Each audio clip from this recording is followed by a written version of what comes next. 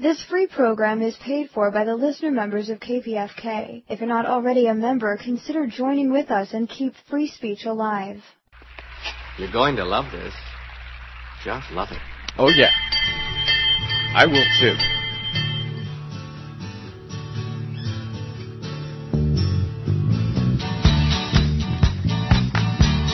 Are they already calling to complain, Marco? What's up with that? Well, I don't know why I came here tonight. I got the feeling that something ain't right. I'm so scared in case I fall off my chair. Scared. I gotta use a different verse. Get down the stairs. Clowns to the left of me, jokers to the right. Here I am, stuck in the middle with you. Yes, I am. Yes, I'm stuck in the middle with you. Stuck in the middle with you once again. Now keep it playing there, G.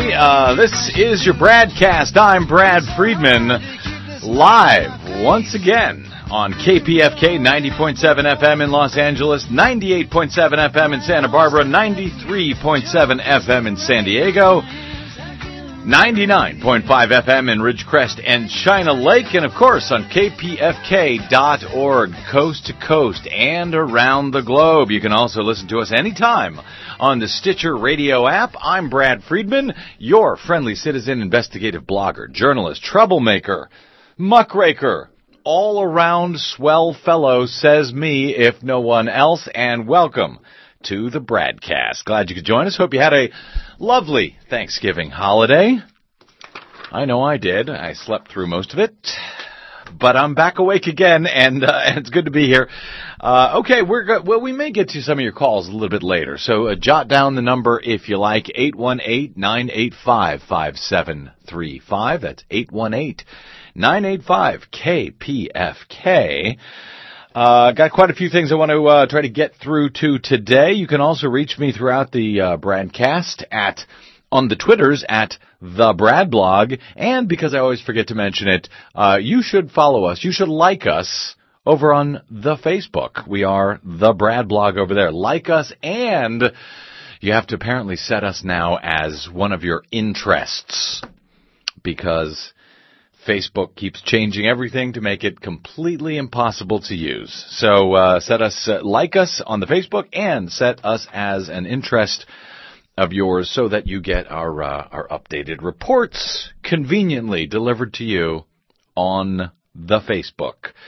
Okay, got quite a few things I want to talk about today, including the filibuster. Filibuster reform, I know, is being talked about, is being debated this week in the Senate. There will be a approximately one-day opportunity to change the rules for the filibuster in the U.S. Senate as the new Congress comes to order in January. And while Harry Reid and the Democrats are talking about reforming the filibuster, really, they're just kind of tweaking it around the edges, and in fact may even make it worse than it already is. I'm going to be talking to David Swanson from warisalie.org in a little bit about exactly that. He wants to end the filibuster, not mend the filibuster. But before I get to that, the most obvious story ever told to mankind is being told once again this week. Former Florida GOP leaders say that voter suppression was the reason they pushed new election laws in Florida. Oh, really? You don't say. Of course, anybody who's been listening to the BradCast over the months and years knows that very well, but it's interesting to see Republican leaders now coming out and saying it out loud. This, according to the Palm Beach Post this week, a new Florida law that contributed to long voter lines and caused some to abandon voting altogether was intentionally designed by the Florida GOP staff and consultants to inhibit Democratic voters. Really? Shocking. Former GOP officials and current GOP officials have now told the Palm Beach Post. Republican leaders said in proposing the law that it was meant to save money and fight voter fraud, but a former GOP chair and former Governor Charlie Crist both of whom have been ousted from the party, now say that fraud concerns were advanced only as subterfuge for the law's main purpose, GOP victory. Former Republican Party of Florida Chairman Jim Greer says he attended various meetings beginning in 2009 at which party staffers and consultants pushed for reductions in early voting days and hours. Quote, the Republican Party, the strategists, the consultants, they firmly believe that early voting is bad for Republican Party candidates, Greer told the Post. It's done for one reason and one reason only. We've got to cut down on early voting because early voting is not good for us.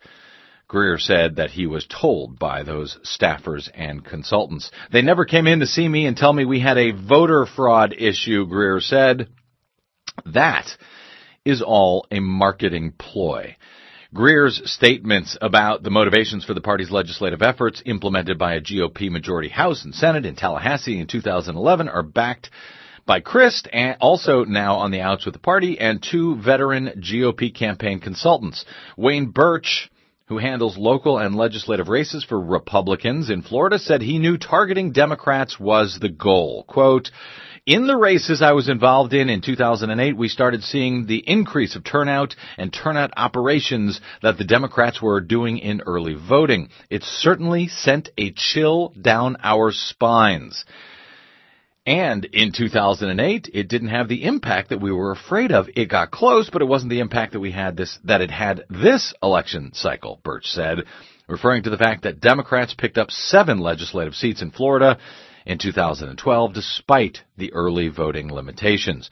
Another GOP consultant who did not want to be named also confirmed that influential consultants to the Republican Party of Florida were intent on beating back Democratic turnout in early voting after 2008. In 2008, Democrats, especially African Americans, turned out in unprecedented numbers for Barack Obama, many of them casting ballots during 14 early days of voting. In Palm Beach County, 61.2% of all early voting ballots were by Democrats, compared with 18.7% by Republicans back in 2008. Former Republican Governor Charlie Crist said party leaders approached him during his 2007 to 2011 gubernatorial term about changing early voting in an effort to suppress Democratic turnout. Crist is now at odds with the GOP since abandoning the party to run for U.S. Senate as an independent in 2010. He is rumored to be planning another run for governor, perhaps as a Democrat. Crist said in a telephone interview this month that he did not recall conversations about early voting specifically targeting black voters, quote, but it looked to me like that was what was being suggested, and I didn't want them to go there at all. Oh, you think? Now, big credit to Charlie Crist, the former Republican governor of Florida. He expanded early voting when he was in office.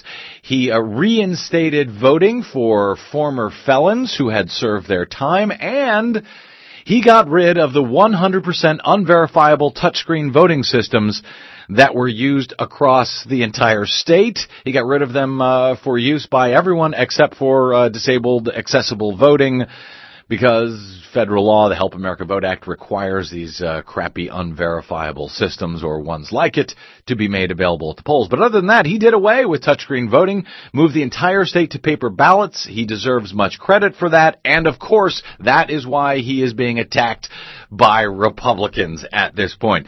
Rachel Maddow sat down with Charlie Crist last night in frankly, a must-see interview. We've got the entire thing over at bradblog.com, but I want to play a quick portion from that interview last night where Rachel Maddow asked him about the Republican claims, the phony Republican claims that all of these laws are about stopping voter fraud.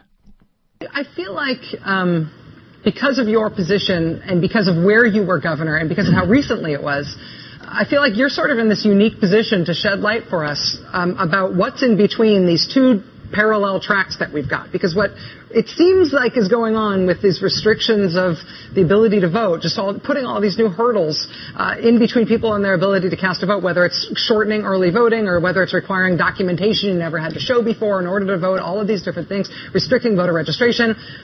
It seems clear that it's being done for a partisan purpose. But then when you listen to Republicans talk about it, they always say, oh, no, it's not partisan at all. It's only about voter fraud. There's this big problem with voter fraud, and it is about voter integrity. Is it clear to you that that is just bunk, that is just a story that's being told to cover up why they're really doing it? It's crystal clear to me. You couldn't be more right, in my humble opinion. And, certainly we can say this about all these roadblocks that are put in the way of people exercising their right to vote. And we saw it in dramatic fashion this last election day in Florida, in my home state. How do you think that makes me and my fellow Floridians feel when, MSNBC is able to call all these other states, and the one that's outstanding and lingering for so long is the Sunshine State? There's a lot of good people here in Florida, and it's very discouraging to see that kind of black eye put on us when it's not necessary at all. And the fact that there's some massive fraud going on as the excuse or the red herring to do that is laughable. I mean, the obvious reason, why else would you take 14 days of early voting and condense it down to 8 days and make that more difficult, or make it even harder for people to do absentee balloting here in Florida? Certainly it's not voter encouragement, to say the least. It is voter discouragement. And I think absolutely the wrong thing to do is, as I said earlier, make this precious right more difficult to exercise than easier. This ought to be something that we push as hard as we possibly can to make sure that every Floridian, every American has the opportunity to vote their will and to exercise their right to elect their leaders in the most convenient way possible. And people who stand in the way of doing that should be held accountable for having done so. It is absolutely unprincipled, it is wrong, and it shouldn't happen. And it shouldn't happen, but of course it does. That was former Republican governor of Florida, Charlie Crist, saying that the GOP claims of voter fraud are complete bunk, that it is crystal clear they are bunk, that the idea that there's massive fraud going on is, quote, laughable. And by the way, one hint that you can get when you're talking to your friends and relatives about all of this, when they're talking about fraud, when they talk about voter integrity, they don't talk about election integrity. They talk about voter integrity. The voters are doing fine. Leave them alone. The elections themselves are another matter. Concerns about voting machines, voter suppression, and as we saw this year in Florida and a whole bunch of other states, really unprecedented voter suppression like we haven't seen since the era of Jim Crow. Will anything be done about it? That remains to be seen. But kudos and credit to former Republican Governor Charlie Crist. Check out that entire interview at bradblog.com. While you're there, by the way, check out the story below. It's still on the front page from former Reagan and Bush official Bruce Bartlett, who is now taking it to the GOP big time. And it discusses how he's been nixed from Fox News for daring to leave the party reservation over the past few years. This is a guy with solid Republican conservative credentials, but not right-wing and loony enough. So we awarded the Brad Blog, the rarely bestowed, the much sought but rarely bestowed Brad Blog Intellectually Honest Conservative Award to Bruce Bartlett and certainly Charlie Crist. It deserves one as well. Check both of those stories out at bradblog.com. Okay, I want to move to the filibuster because Democratic Senate Majority Leader Harry Reid and Republican Minority Leader Senator Mitch McConnell have been debating filibuster reform this week in the Senate. Of course, the Democrats talked about this in 2010, unprecedented use of the filibuster, of course, over the past, 4-6 years by the Republicans to stop anything from moving forward. Finally, Democrats seem to be serious about reforming the filibuster rule, which is not in the Constitution, But again, as usual, it looks like they're, nibbling around the edges, and they may end up making things worse. First, here is, here is, Senator Reid and Senator McConnell debating that a few minutes from their debate earlier this week on the Senate floor. What's being proposed now would undermine the very purpose of the Senate as the one place in our system where minority views and opinions have been respected and heard, and in most cases, incorporated into law. Until now, you could say that protecting the rights of a political minority have always been the defining characteristic of the Senate. The Majority Leader was one of the staunchest defenders of the Senate's protection of minority rights for all of the reasons I've mentioned. Yet now he finds himself frustrated with those rules he once championed. My friend, the Republican leader, claims changing the rules to make the Senate more efficient is an assault on minority rights. In fact, it's a response to abuse of the filibuster by Senate Republicans. He keeps talking about getting rid of the filibuster. I or no one on the Democratic side has proposed getting rid of the filibuster. But we have proposed making this place more efficient. We had a run at this 2 years ago. We had a so-called gentleman's agreement that the motion to proceed would be filibustered rarely. Well, it was filibustered virtually every time a bill came up, so that simply didn't work. I'm not proposing we get rid of the filibuster, just that we do away with filibusters on motion to proceed, period. We know that during Lyndon Johnson's 6 years, and I will have 6 years in the same position at the end of this year, I have faced 386 filibusters. Lyndon Johnson won.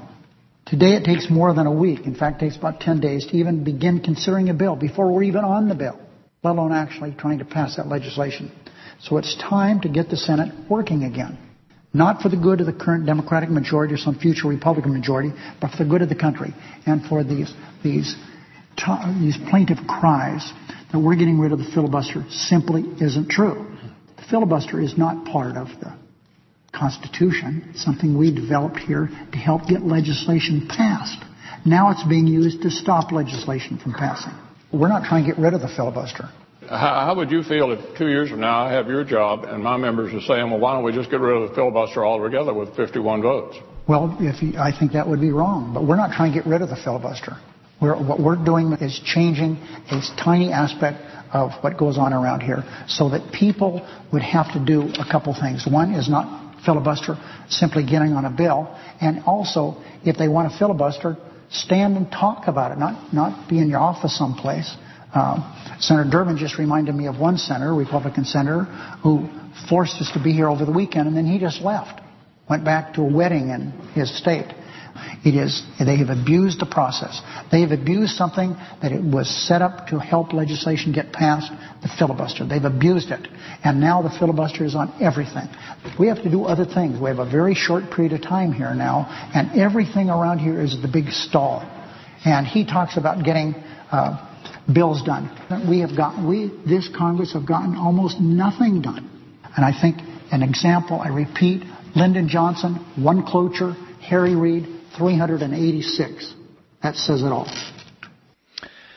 Couple of things. That was Harry Reid and Mitch McConnell debating the filibuster, reform to the filibuster, very modest reform to the filibuster earlier this week. Couple of things come to mind. First, the irony of Mitch McConnell, the Republican Mitch McConnell, fighting for minority rights and worried about losing minority rights is incredible. Of course, the only time Republicans seem to give a damn about minority rights is when they are the minority. So that's remarkable to me. Also, you heard Harry Reid say over and over again, nobody's talking about getting rid of the filibuster. We don't want to get rid of the filibuster. Well, you know what? Maybe we need to get rid of the filibuster. Now, mind you, the White House is now supporting Harry Reid and the Democrats in their call for very modest changes to the filibuster rule in the Senate, according to Sam Stein today at Huffington Post. But of course, this is not what we need. We don't need somebody nibbling around the edges. That's what they're doing, and in fact, they may make things worse because they're talking about allowing senators or requiring senators, if you will, to go on and on if they actually want a filibuster to actually do it, to actually get up and talk. Mr. Smith goes to Washington style. But some, in fact, are talking about getting rid of the filibuster entirely. Today, in Salon, Alex Seitz Wald summarized 5 reasons to kill the filibuster entirely. He wrote that it's probably unconstitutional, it's super undemocratic, the Senate itself is inherently and hopelessly undemocratic, giving the same exact representation to California, for example, with a population of 38 million, and Wyoming, with a population of fewer than 600,000, making an individual Californian's vote worth 1/63rd as much as an individual Wyoming's vote in the upper chamber, and the filibuster further distorts that democratic imbalance.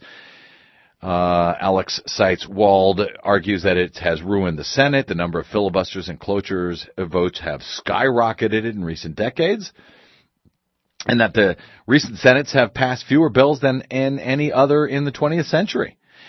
He also argues it will bring down the other 2 branches along with it, since unknown administration positions are left vacant for months or years, crippling the government's effectiveness, and that we don't need any more checks and balances. The federal government, he writes, was designed to be inherently inefficient in order to prevent radical swings in policy. When new parties take control, that's fine and good, he says, but there are plenty of checks and balances with 2 houses in the legislature, the committee process, presidential vetoes, and judicial review without a supermajority requirement in one of the chambers. As noted earlier, he says the founders didn't intend for it to be this way.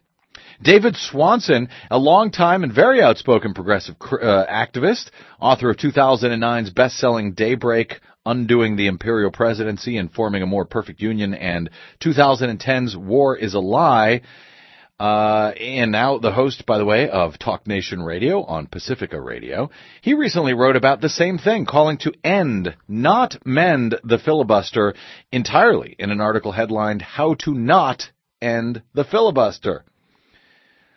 He writes, leaving the 41-senator filibuster in place, but requiring that they run their mouths and some of us have to listen is not exactly the kind of change most of us hope for. Nor is it supported by the Constitution, any other law, any treaty, any rule necessary to the functioning of our government, anything or anyone we just voted for, or any public opinion poll. The proper thing to do with the filibuster is to eliminate it, says David Swanson, which 51 senators can do at the start of the session if they see fit. The Senate rules cannot be filibustered. It only takes a 51-vote majority to end the filibuster entirely. I spoke with David Swanson about his call to end the filibuster entirely while I was guest hosting the nationally syndicated Mike Malloy Show just last week. David Swanson, welcome to the show, sir. Hi, Brad. Good to hear you. Good to talk to you, my friend. Okay. Let's get this straight. Straighten me out. Explain if you know, if you can understand, if you can see through this these incredibly arcane rules in the U.S. Senate. What's the opportunity that is had here by the Democrats to change the filibuster with just 51 votes that cannot be filibustered in that sense when they change the rules? Well, there are those who dispute it and claim it can't be done, but it's been done a number of times through U.S. history, most recently in 1975. A majority of senators, a simple majority of 51 or fewer, if not all the senators are there, can simply change the rules at the very beginning of each 2-year session of Congress. Is that disputed? I thought that was understood, that they have to basically approve the rules by a majority vote before they begin the session. I didn't even know that was in dispute.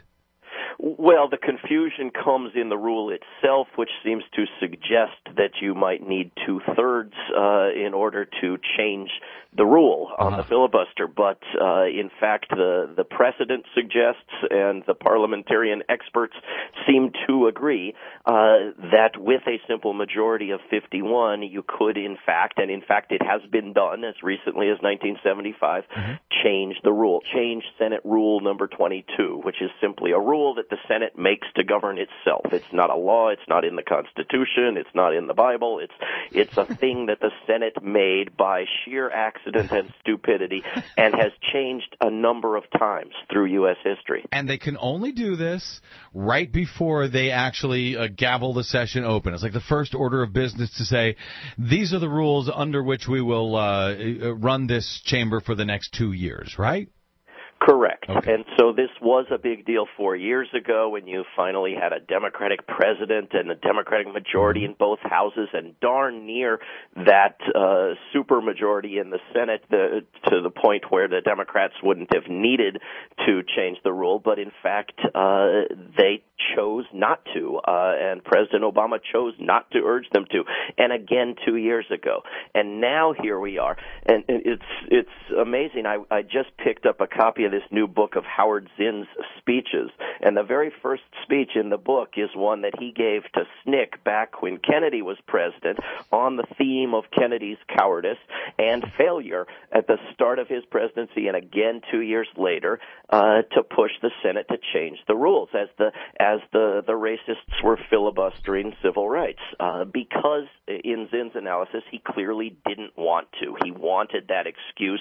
He wanted to slow down progress. This is my analysis of Obama and the Democrats. They love the excuse. And that was back, by the way, under Kennedy, when the filibuster was rarely used, was used in special occasions, when, as you said, the racists reserved their right to filibuster only for in the most racially related circumstances. Now, it is used for everything. It's used to block appointments. It's a record number of invocations of the filibuster. And when it happens, it's not like the filibuster from Mr. Smith goes to Washington. This is just all they have to do is say, yeah, I'm going to filibuster that one. And there's nothing that can be done about it other than a vote of 60 people, I guess, to beat the filibuster. Well, now the Democrats have 55-45 majority, so they can change the rules. And what we're hearing is that if they change the rules at this point, it would be perhaps to require these men and women, if they want to filibuster, to actually filibuster, to stand up and to make their case in the chamber until they fall down or something, and from hunger or whatever.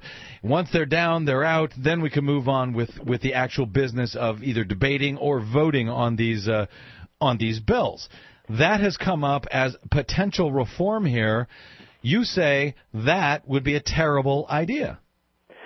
Well, it might be worse than nothing. It certainly wouldn't be what is merited. The filibuster has no legitimate right to exist. There is no positive benefit from it. It's not in the Constitution. It's not in our laws. It allows a minority of 41 senators representing, in the worst-case scenario, less than 12% of Americans to block any laws through the Senate, and most laws, therefore, that have passed through the House as well. It is an anti-democratic measure within an anti-democratic House of Congress, the U.S. Senate. Small d democratic. You're saying. Correct. Okay. Anti-small d democratic. Right. And it ought to be simply and cleanly eliminated. End it. Don't mend it. Instead, this proposal would allow this minority of 41 senators, in theory this might be Republicans, but any 41 senators, to block any legislation, but would give them a national microphone with which to talk endlessly about why they're blocking the legislation. And contrary to the image of someone starving and falling down and collapsing, this would be a tag team group effort of 41 individuals. And the various proposals might require some subsection to be on the floor at all times. So perhaps they would have to maintain a quorum of 10 out of the 41, while at any given time the other 31 could be off whining and dining the legislators and biographers and lovers or whatever it is they do. And so you would have the Republicans maintain the power to shut down any legislation, be given a national microphone with which to talk about their nonsensical reasons why, and the Democrats would get this national advertisement of their powerlessness to do anything contrary to the will of their funders.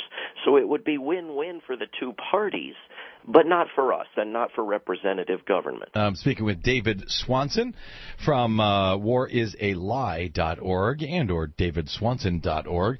Is it a good idea to mend the filibuster, or, as David Swanson is suggesting, end the filibuster? And will this redound against the Democrats if, in fact, they do it? All right, David, are you saying that this proposed reform would allow the minority to tag, so they might have to stay up and keep talking, but you're saying it's not just going to have to be one guy, that they can actually tag team and keep talking between them? Are you sure about that?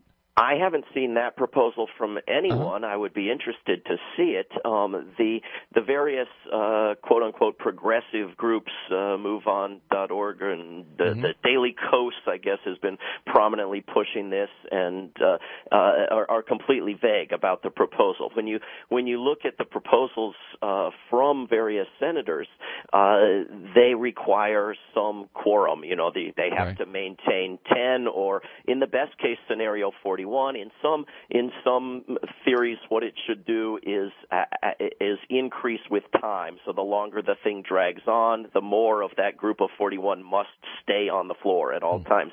The idea being to punish them, to keep them away from their whining and dining of lobbyists and bribers.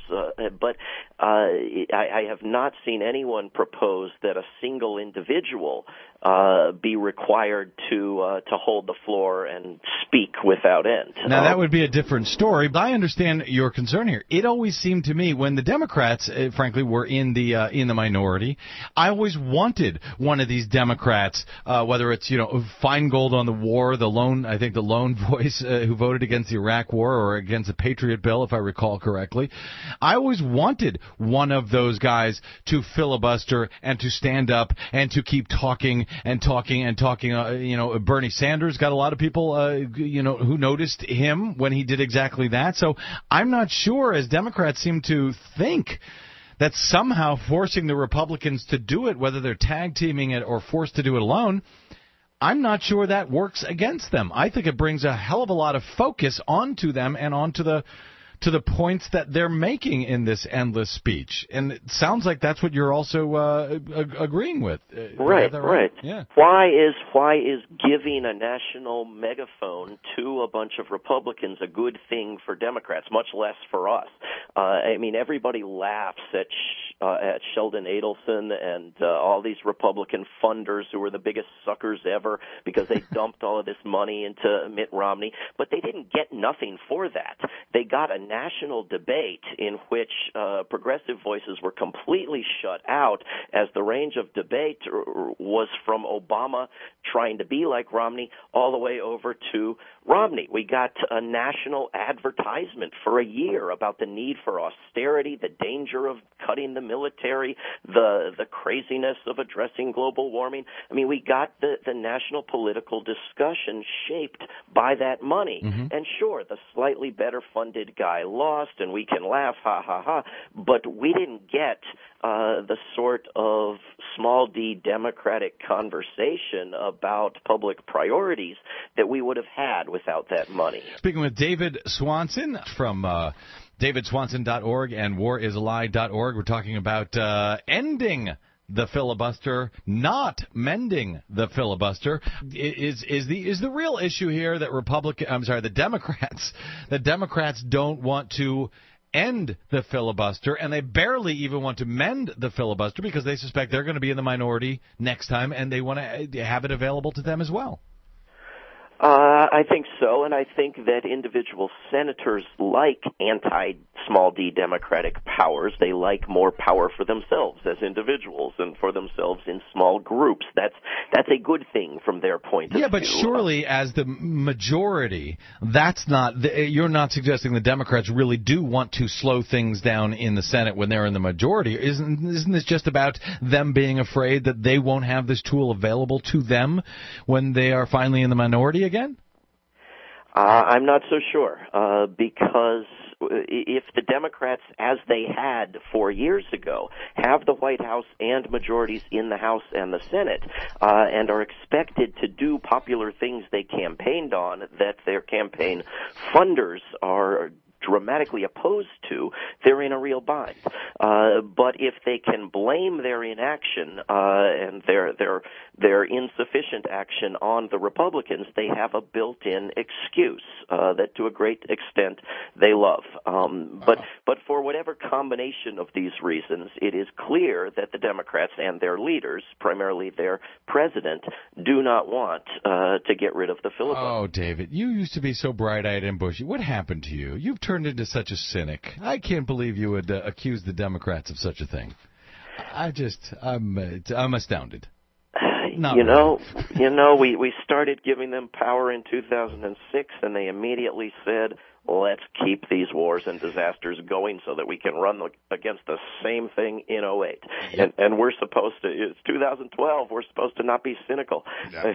Remember, we can't have impeachment in 2006 because we want to win the White House in 2008. Oh, okay, we can't have accountability in 2008 because we want to look forward, not backwards. There's always an excuse. Let me see what Andre in St. Paul has to say. Hey, Andre. How you doing? I was just wondering why any bill should pass the Senate with less than a majority vote. I mean, the filibuster is there to make sure that the minority, even if that minority isn't Democrat or Republican, if that minority is a third party or a fourth party, has their voice. That's the point. And there shouldn't be any law going through the Senate without a supermajority. That's the point of the Senate, is to slow stuff down. Wait. You're saying, Andre, that everything should require a supermajority to pass? I would like that, yeah. Why? I mean, if, like you say, it comes down to the donors.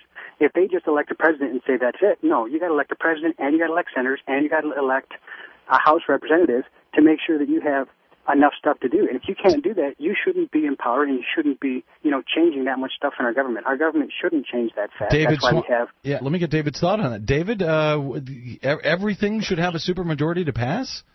Absolutely not. It is anti-small d democratic. The Senate already is extremely disproportionate in its representation, and you can have senators representing a small minority of Americans pass a bill.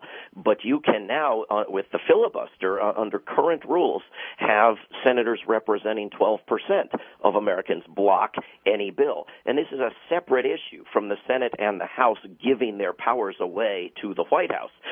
In fact, if we had more popular control over the Congress, we would not see that trend. We would begin to reverse that trend.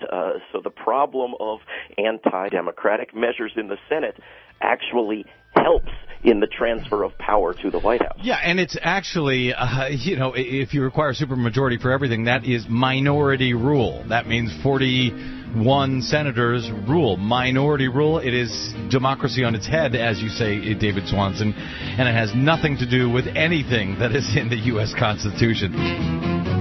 You talk too much, you worry me to death. You talk too much, you even worry my pet. You just talk too much. You talk about people that you don't know. You talk about people wherever you go. You just talk too much. You talk about people that you never seen. You talk about people, you can make me scream. You just talk too much. That was my interview last week on the Mike Malloy Show with David Swanson of warisalie.org and davidswanson.org. I'm Brad Friedman. This is your BradCast, and we'll take a quick break here. Come back maybe with a call or two at 818-985-5735. That's 818-985-KPFK. Desi Doyen will be joining us for some green news. Please stay tuned. This is your BradCast. Too much, you worry me to death. You talk too much, you even worry my pet. You just talk too much. The 7th Annual Fair Trade and Conscious Gifts Holiday Bazaar will be held on Saturday, December 1st from 10 a.m. to 3 p.m. at Emmanuel Presbyterian Church, 3300 Wilshire Boulevard in Los Angeles. Shoppers can support local and international artisans and peruse through a large selection of affordable sweatshop-free arts and crafts instead of spending hard-earned dollars at the mall. The Holiday Bazaar is co-sponsored by 9 to 5 Los Angeles Working Women and the Afghan Women's Mission. Details are available at 213-201-7029 and at kpfk.org. KPFK is a proud media sponsor.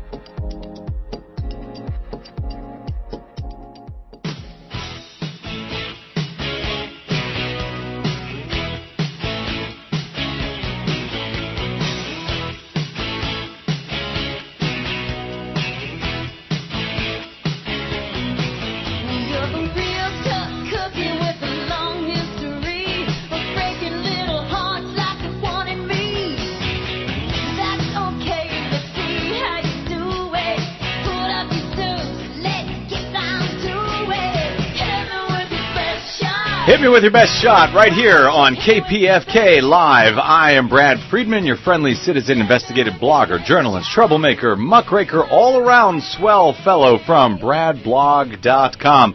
Going to be joined by Desi Doyen very shortly with some green news report. Until then, let's grab a quick call at 818-985-5735. That's 818-985-KPFK. Do you think that the Democrats will really change the filibuster at all this time around? Will they back off again? Should they back off? Should they call to end it entirely? Would love to hear from you. 818-985-5735. Let's go to Matthew in Los Angeles. Hey, Matthew, welcome to the BradCast. What's up, sir? Well, thank you, Brad, and thank you so much for all the work you've done.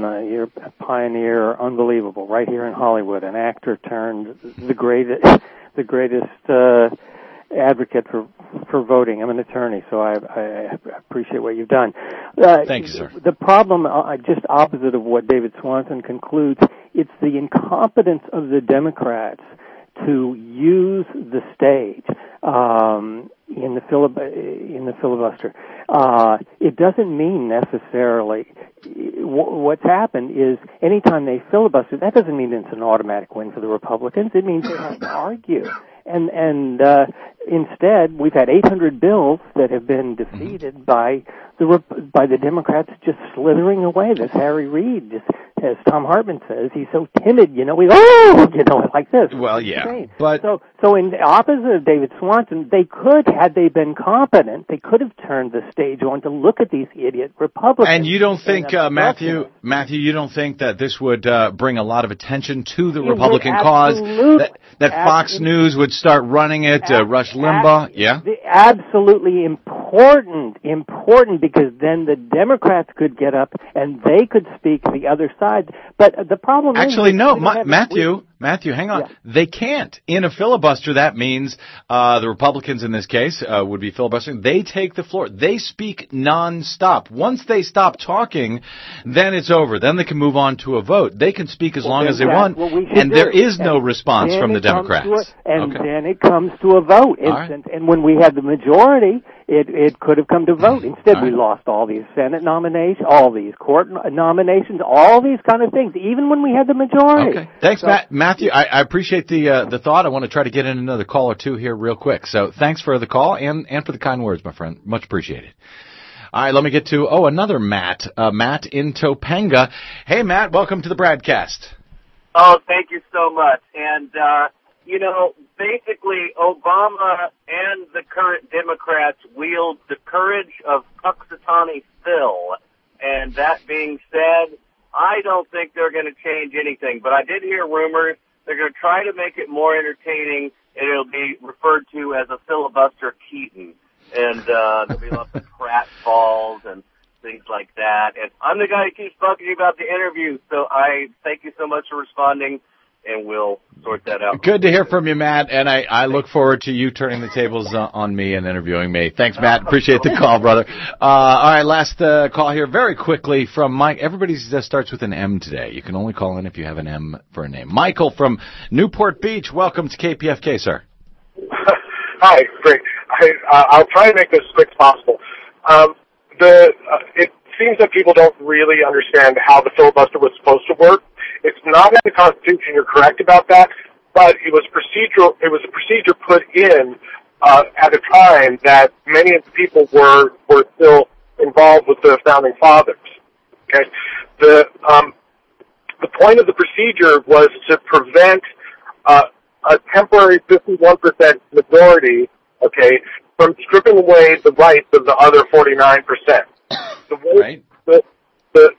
So we could have had all Social Security and welfare thrown out by the brief periods of time that George Bush and the Republicans were in office.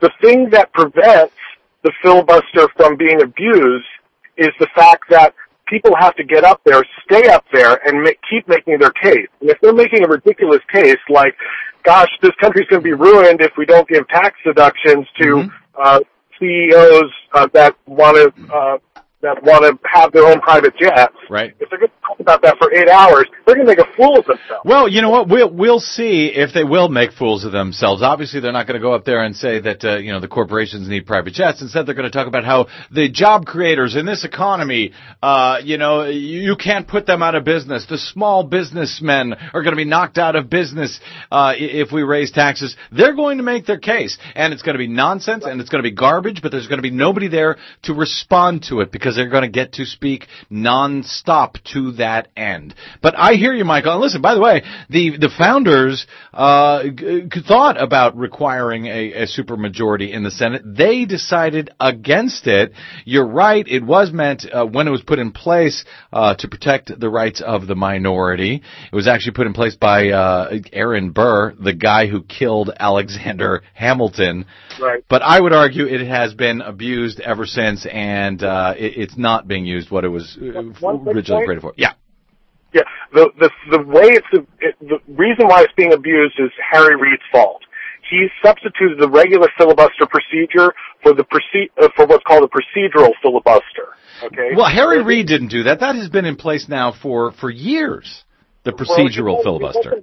He's let them get away with it, though. Right. Well, where they didn't have to actually filibuster. Yeah, he could call for a regular filibuster, and the Republicans just keep threatening to filibuster. They're not actually filibustering.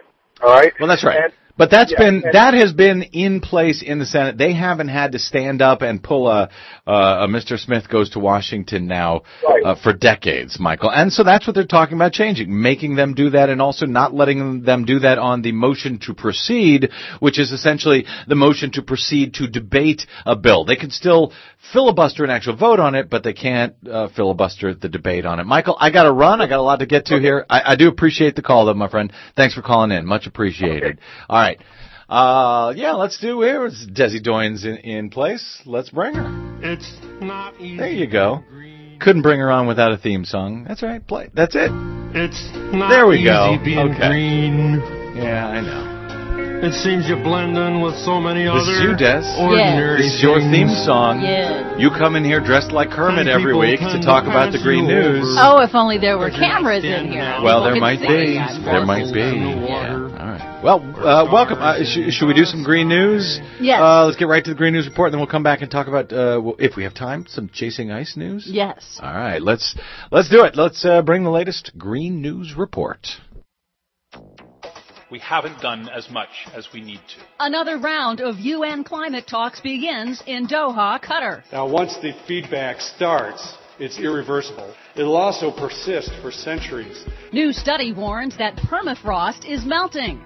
Plus, ALEC mobilizes to kill clean energy. All of that and more straight ahead from BradBlog.com. I'm Brad Friedman. And I'm Desi Doyen. Stand by for 6 minutes of independent green news, politics, analysis, and snarky comment. At Doha, here, we'll sketch out the next steps in a process for developing this new agreement. Yeah, sure you will. This is your Green News Report.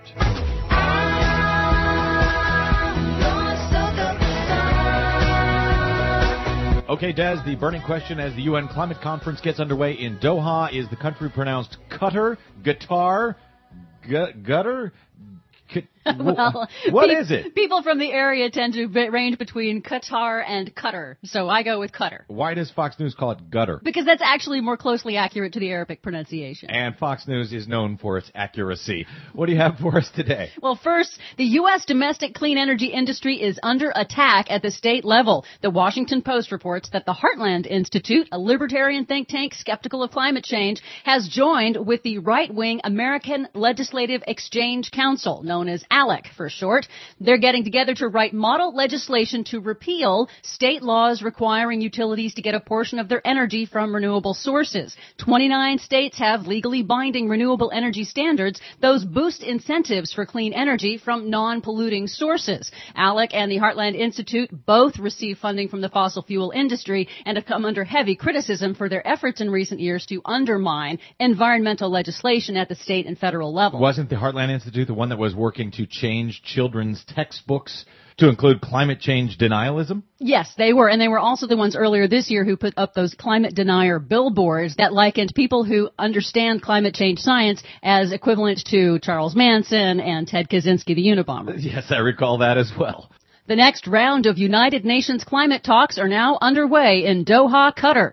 Here and in the future, governments must stick to the tasks and timetables that are necessary for an adequate response to climate change. For the next 2 weeks, delegates from the UN's 193 member countries will push through the next phase of negotiations for an international climate treaty to reduce emissions of heat-trapping greenhouse gases that cause global warming. That treaty would take effect in 2020. Again, as in previous years, the primary divide at the conference is between developed and developing countries. Who will go first in cutting emissions, and by how much? Rich, already developed countries have benefited historically from their past emissions.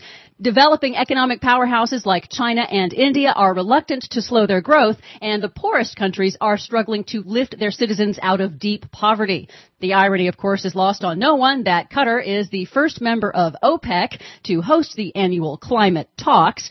U.S. envoy Jonathan Pershing reiterated the United States position that any new agreement must include all nations. Citing the political climate in the U.S., he has resisted pressure from developing countries at the conference to commit the U.S. to steeper cuts than those already announced by President Obama. I do not anticipate that the United States will, in the pre-2020 timeframe, modify the commitment that we have made in the political context for something approaching, in the context of legislation, 17%, below 2005 levels by the year 2020. You know, Des, we cover these UN conferences every year. Is there any indication that they are any closer to an actual agreement that could actually be signed here in the United States? Well, what tends to happen at these conferences is they wait till the last minute to make actual progress. This treaty deadline is until 2015, so there might not be any visible progress until then. As a backdrop to the conference, grim conclusions in 2 new reports released in conjunction with the negotiations. The first report calculates that current worldwide emissions mean that current cuts pledged by member nations will not be enough to meet the agreed-upon limit of global temperatures rising no more than 2 degrees Celsius. The report says the world is on a path to see a 4 degrees Celsius temperature rise in coming decades. And the second, more disturbing study indicates that permafrost, the frozen ground that stores massive amounts of greenhouse gases, has already begun melting due to rising temperatures, says lead author Kevin Schaefer of the U.S. National Snow and Ice Data Center. Now, the available projections of future climates don't include the permafrost emissions and don't account for the permafrost carbon feedback. If these projections had included the permafrost carbon feedback, all those temperatures would be shifted upward, which means that any emissions targets that you based on the available projections might be too low.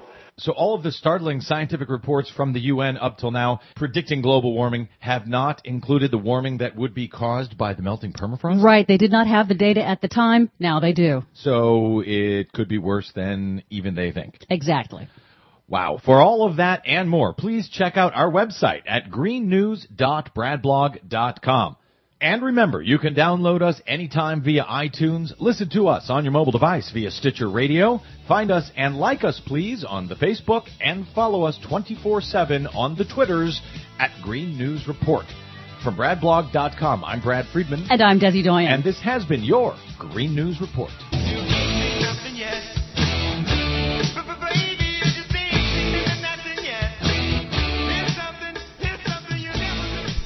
Yeah, you ain't seen nothing yet. Yeah, it's not good, that permafrost study. No, and tomorrow's Green News Report, you got even more bad news. Yes, right? yes, there's another new study that came out in conjunction with the climate talks that shows that the IPCC projections of sea level rise are not as what's actually being observed right now, about 60% more faster sea level rise than Once predicted. again, they have lowballed it. They have lowballed it because they didn't have the data See? at the time. Now they have the data. The scientists always get it wrong. Speaking of melting things, yeah, however, before we go, because there's an interesting piece of audio we have. We'll try to fit it in here from a climate change denier. Yes, a climate change denier who was filmed outside the New Art Theater over in West LA, seeing a documentary film. It's really been getting quite a bit of buzz called Chasing Ice. And Chasing Ice follows a documentary filmmaker who went all around the world with time-lapse cameras to film glaciers, ice sheets, and other icy things melting. And it's supposed to be beautiful, stunning, and quite moving. This woman was interviewed outside the New Art. As I said, here's what she had to say after seeing the film. Let me say what I have to say. That I watch Bill O'Reilly every day. I love Bill O'Reilly. I'm proud to be an American. But I saw this movie Chasing Ice today, and it hasn't just changed me about global warming. It has changed me as a person. Every human being in this world should watch this movie. Everyone. And you didn't believe in global warming? I did not believe in global warming. Every time someone mentioned global warming to me, I said it was bull. I didn't believe it. Excuse my language.